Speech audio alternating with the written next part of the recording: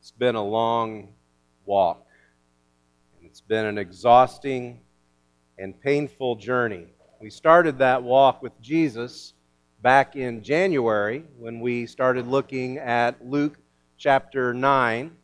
It's there in Luke chapter 9 when Jesus is in Samaria. He's not even in Jerusalem. He's not even in Israel, but it's in Luke chapter 9. He's in Samaria, the ancient home, the home of the ancient enemies of Israel. Not just enemies, but Samaria was a reminder of their failure to obey God and their failure to understand God. And it was there in Luke chapter 9 when Luke tells us that at that point, Jesus set his face to go to Jerusalem. And that was 10 chapters ago. And when we hit Luke chapter 19, we are almost there. We are on the edge of the city, just a few miles away from the city and a few days away from the cross. It's a long walk. It's a tiring walk, and the weight of the cross was getting more and more real to Jesus. It's a long walk. It's a tiring walk. Jesus has been walking, and he's been encountering all of these people and teaching, and his teaching is getting more and more intense. And so on the edge of Jerusalem, you can almost imagine that he's tired. And so when we come to Luke chapter 19, beginning there in verse 28, going from verses 28 through 40, he's no longer walking. He is now riding. He arranges a ride into Jerusalem. It's on page 878 in those Bibles that you have in the pew. Passover was about to begin. The crowd was thick there in Jerusalem. The crowd was stirred up. They were excited. And Jesus was ready to make his entrance. And that's where we pick up in Luke 19, beginning in verse 28. And when he had said these things, he went on ahead of them, going up to Jerusalem. And when he drew near to Bethphage and Bethany at the mount that is called Olivet, he sent two of the disciples, saying, "Go into the village in front of you, where on entering you will find a colt tied, on which no one has yet sat. Untie it and bring it here. If anyone asks you, 'Why are you untying it?' you shall say this, 'The Lord has need of it.'"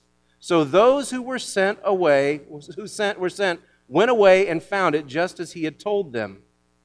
And as they were untying the colt, the owners said to him, "Why are you untying the colt?" And he said to them, "The Lord has need of it." And so they brought it to Jesus. Throwing their cloaks on the colt, they set Jesus on it, and he rode along. As he rode along, they spread their cloaks on the road. As he was drawing near, already on his way down the Mount of Olives, the whole multitude of his disciples began rejoicing and praising God with a loud voice for the mighty works that they had seen, saying, "Blessed is the King who comes in the name of the Lord. Peace in heaven and glory in the highest." And some of the Pharisees of the crowd said to him, "Teacher, rebuke your disciples." And he said, "I tell you, if these were silent, the very stones would cry out." Today's Palm Sunday, the day that we remember these events. So much of what we do during Easter week is designed to put us there in the midst of those events so that we live through them with the disciples. On Thursday night, we'll be over at the Methodist Church for Maundy Thursday services. And on that night, we remember the Last Supper. We remember the time that he spent in the upper room with his disciples. And on that night, we will take the Lord's Supper just as they did on that night. On Good Friday, we'll be at the Presbyterian Church, and we'll remember the cross. We'll remember the crucifixion. We will sing songs about the cross. We will leave in silence and in darkness just as they did. And then on Easter sunrise, we will be back here proclaiming the risen Christ together. But what about Palm Sunday? What about this event? Where do we find our place here? Sometimes we choose to identify with the disciples. Sometimes Palm Sunday comes and we think that we're like the disciples. They were flanking Jesus as he rode into town. They had prepared everything. They had gone and got the donkey and they had thrown their cloaks down. So we see ourselves as the disciples on Palm Sunday. But within a week, the disciples will be scattered. The shepherd will be struck. The sheep will scatter. They will go running, and they will deny they even knew him. So do we want to identify with the disciples? Maybe not. Sometimes we identify with the crowd that's yelling, Hosanna, blessed is he who comes in the name of the Lord. And we identify with the crowd, but by Friday, the crowd will be yelling, crucify him. Do we want to identify with the crowd? Maybe not. So where do we relate in this story? Where do we find ourselves in this remembrance? I don't think we find ourselves with the crowd. I don't think we find ourselves with the disciples. I think we identify with the donkey in this story. That's where I think that we find ourselves, with the donkey. Now, I know what you're thinking. Did he just call me what I think he called me? Yes, I did. And some of you are thinking, well, I see it in my husband, but not so much in myself. And that's okay. But this animal that Jesus rode on, the animal was chosen. And you are chosen. And this animal was a valuable part of what Jesus was doing as he entered Jerusalem. And this animal is you are a valuable part. These animals are a valuable part of what Jesus is doing here as well. And this animal is an incredible reminder of the truth that we have to understand about ourselves. It's not about us. It's about who we carry. And so there are two things that are said of the donkey that also apply to you and me. First of all, Jesus told the disciples that if anyone was to ask, if anyone asked what you were doing, tell them that the Lord has need of it. The Lord needs the donkey. And in the same way, the Lord has need of you. So the Lord has need of you. 2 weeks ago, we were looking at the story of Zacchaeus, if you remember. You remember Zacchaeus? Zacchaeus was a wee little man. A wee little man was he? You remember that story? And Zacchaeus climbs up in a tree in order to see Jesus. He wants to see where Jesus is, who this Jesus is that everybody's going on and on about. So Zacchaeus climbs up in a tree to see Jesus, and it's there that he has this encounter with Jesus, an encounter that changes his life, an encounter that changes his future, changes who he is, changes what he's about. It changes his family. That encounter changes everything about Zacchaeus.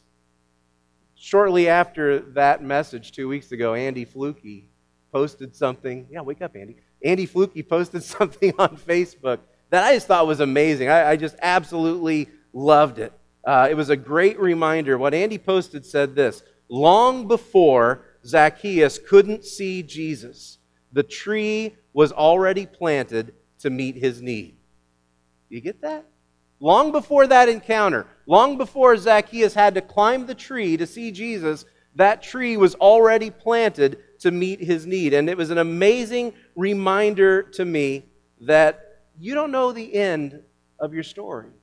You don't know what's being planted today that's going to change your story, that's going to change your future, that's going to change who you are and who you become. So imagine being the person who planted that tree. Imagine being the person who just one day, for some reason, walking by, decided to plant a tree in that spot. I was kind of wondering what motivated them. What were they thinking about? Were they on a mission to plant trees that day? Were they eating figs, sycamore fig trees, and were they eating figs and just drop the seed right there? Or, did they do it without thinking about it? But for some reason, somebody planted a seed in that spot, and years later, a tree grew that Zacchaeus was able to climb and see Jesus. And in the same way, for some reason, somebody tied a donkey to a post one day. Why did they tie the donkey there? Maybe there was grass in that spot, and they thought, this will be a good spot to feed the donkey. Or maybe there was some shade there, and they knew it was going to be hot later that day, and so they tied the donkey to that spot to give the donkey shade. What they didn't know, though, was that God was working through those choices, that God had a plan. The Lord had need of that donkey, and when the disciples went to find it, there it was, and it was ready for them. The Lord has need for you. Long before you realized it, He put you where you needed to be to fulfill His plan. There was one thing that needed to be done first, though. before the donkey could be used, the donkey had to be untied from that spot, right? Someone had to come along and tie the donkey up, but then someone had to come along and untie the donkey. As long as that donkey was in that spot, he could not be used by Jesus. Go on and you read in verses 30 and 31. It says, Jesus tells them, "Go into the village in front of you, where on entering you will find a colt tied, on which no one has ever yet sat. Untie it and bring it here. If anyone asks you, 'Why are you untying it?' you shall say this, 'The Lord has need of it.'" As long as that donkey was tied to that spot, it couldn't be used by Jesus. There's a lesson there for us. The Lord has need of you. He has prepared you from long before you ever knew Him. But the lesson is, we need to take a long, hard look at what we're tied to. What are we rooted to? What's keeping you rooted in one spot? What's tying you down? What's holding you back? What is keeping you from being used by Him? Sometimes we tie ourselves to things that we probably shouldn't tie ourselves to. Sometimes we tie ourselves to other people, and we get into relationships and situations that are not helpful and that are not leading us to the places where we ought to go, and we need to untie ourselves in those situations. Sometimes we tie ourselves to addictions. We have different addictions, and we tie ourselves to those addictions. Sometimes we tie ourselves to bad attitudes. Sometimes we tie ourselves to wrong ways of thinking, maybe wrong ways of thinking about ourselves, thinking about other people, thinking about the church. Sometimes it's wrong ways of thinking about Jesus, but we tie ourselves to those things. Sometimes we tie ourselves to good things. Sometimes we tie ourselves to some wonderful things, really good things where we're being used and we're doing good and we're doing wonderful things, but they pull us in all these different directions to where we're never really able to do that one thing that Jesus has called us to do. So sometimes we have to evaluate, because we find safety in the things that we tie ourselves to. We find security and comfort and even usefulness in the things that we tie ourselves to, but we need to evaluate, what's holding me back? What's keeping me from being useful? There's a great scripture in Hebrews chapter 12, verse 1. Hebrews 12:1 says, "Let us throw off everything that hinders and the sin that so easily entangles, and let us run with perseverance the race marked out for us." You notice what it says. Not just the sin that easily entangles, but everything that hinders. There are things in your life that aren't sin, but they hinder. They hold us back. They tie us down. They keep us from being used. And those things need to be dealt with. We need to look at those. That's some tough calls. What do I need to let go of? What is it that's holding me back? But long before you were tied to whatever that is, the Lord put you there. The Lord has need of you. Make sure you never lose sight of that. Make sure you're ready to be used by Him. You and we're like that donkey. The Lord has a need for us, but to what purpose? The purpose of that donkey was to carry Jesus into Jerusalem. And in the same way, your purpose is to bring the presence of Jesus to the people around you. And you think about Palm Sunday from that donkey's perspective. What a strange and confusing day that must have been for a donkey. He's never been ridden before. He's tied there to that post or tree or whatever it is, just having a great time, and suddenly these strangers show up. He's never seen them before. They untie him, they drag him off. They put this guy on his back. He's never been ridden before. So this is a whole new sensation. And the next thing you know, they're leading him into the city. People are shouting and yelling. They throw their cloaks down and they're throwing these palm branches down, and suddenly he's got this nice soft stuff to walk on with his little donkey feet, hooves, whatever they got. He's walking along, and people are shouting, and they're screaming, and they're yelling, and they're waving palm branches, and it's such a nice little breeze blowing on him. And he had to be thinking, I must be a very, very special donkey. Yeah, I'm like the best donkey in the world. I'm such a good donkey. But it wasn't about the donkey. It was about the one he carried. And in the same way, it's not about us. It's about who we carry. Verse 35 says, "And they brought the donkey to Jesus, and throwing their cloaks on the colt, they set Jesus on it." You know, one of the scriptures we go back to a lot, one of the scriptures we look at quite often says, it's in John chapter 12, verse 32. And it's that scripture where Jesus says, if I be lifted up, I will draw all people to myself. When I am lifted up from the earth, I will draw all people to myself. And we realize in that scripture, Jesus is pointing ahead to the cross, right? He's talking about that moment. When I am lifted up, I will draw all people to myself. But one thing we have to see is there's just a wonderful principle here, because when Jesus was lifted up on a donkey, people were drawn to him. They started praising him. They started shouting about him. And in the same way, when we lift up Christ, when we make him known, when people see him because of who we are and what we do, when we're lifting him up, people are drawn to him. There's an important lesson for us about that. When Jesus is lifted up, he is praised. And so the lesson for us is to lift him up, to carry his presence to the people around us. All this time, from Luke chapter 9, Jesus set his face to go to Jerusalem. And all this time, he's been walking along. But it's a donkey.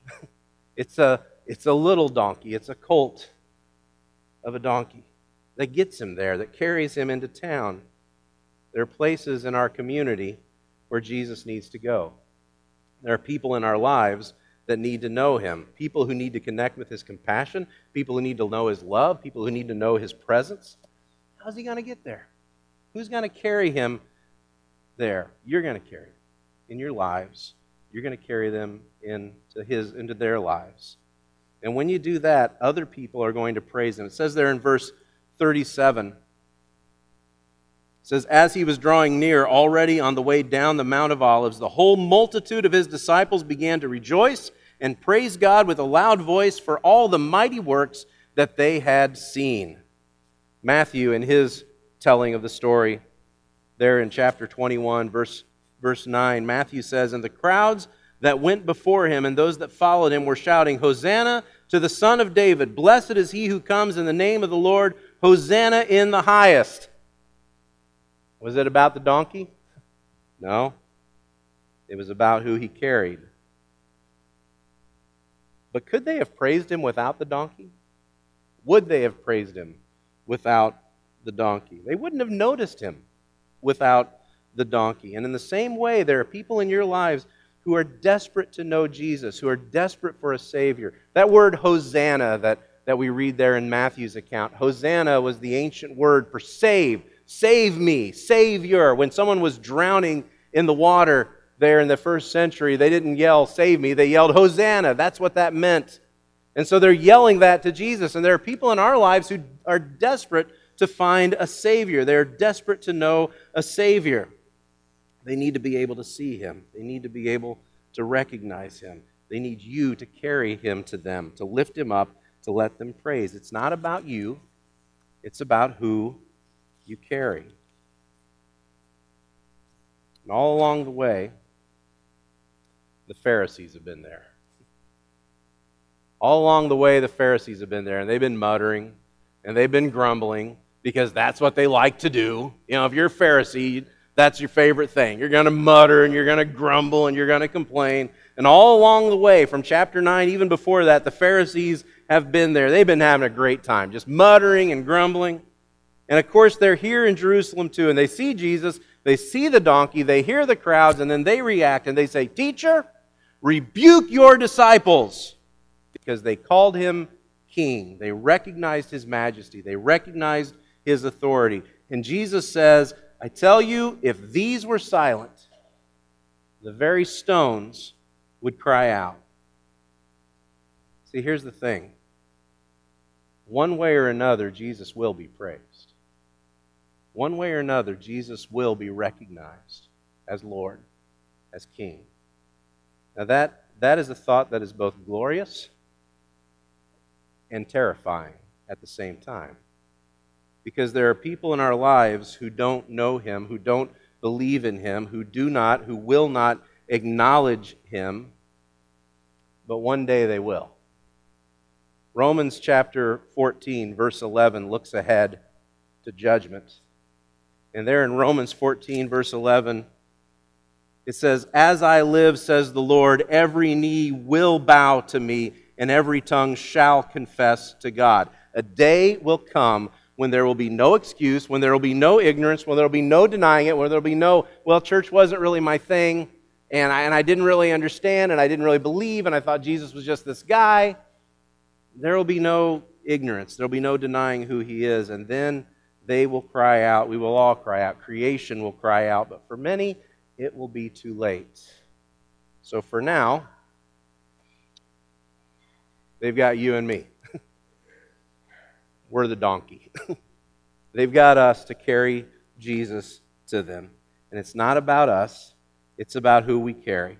It's about recognizing that the Lord has need of us and making sure that we are ready in that moment, that we are not tied to anything that's going to hold us back, that we're not tied to anything that's going to keep us from being used by Him, to keep us from carrying Him into the presence of the people that need Him, to keep us from carrying Him where He needs to be into the lives of people that we love so that they can recognize Him, so that they can praise Him, so that they can give their lives to Him. I'm going to sing a song here in just a minute, and it's a song we've sung for years. It's a song we sang at camp growing up. He is Lord, He is Lord, He is risen from the dead, and He is Lord. And it's one of those songs that it just always goes back. Every knee shall bow, every tongue confess that Jesus Christ is Lord. That's a promise. That will happen someday. But for some of those bowing their knees and confessing, it'll be through clenched teeth because it'll be too late. Today, they have need of you. They have need of what you carry, of who you carry, of the hope that you carry, the love you carry. Make sure they can see that so on that day, they're praising Him with the rest of us. Let's stand together as we sing.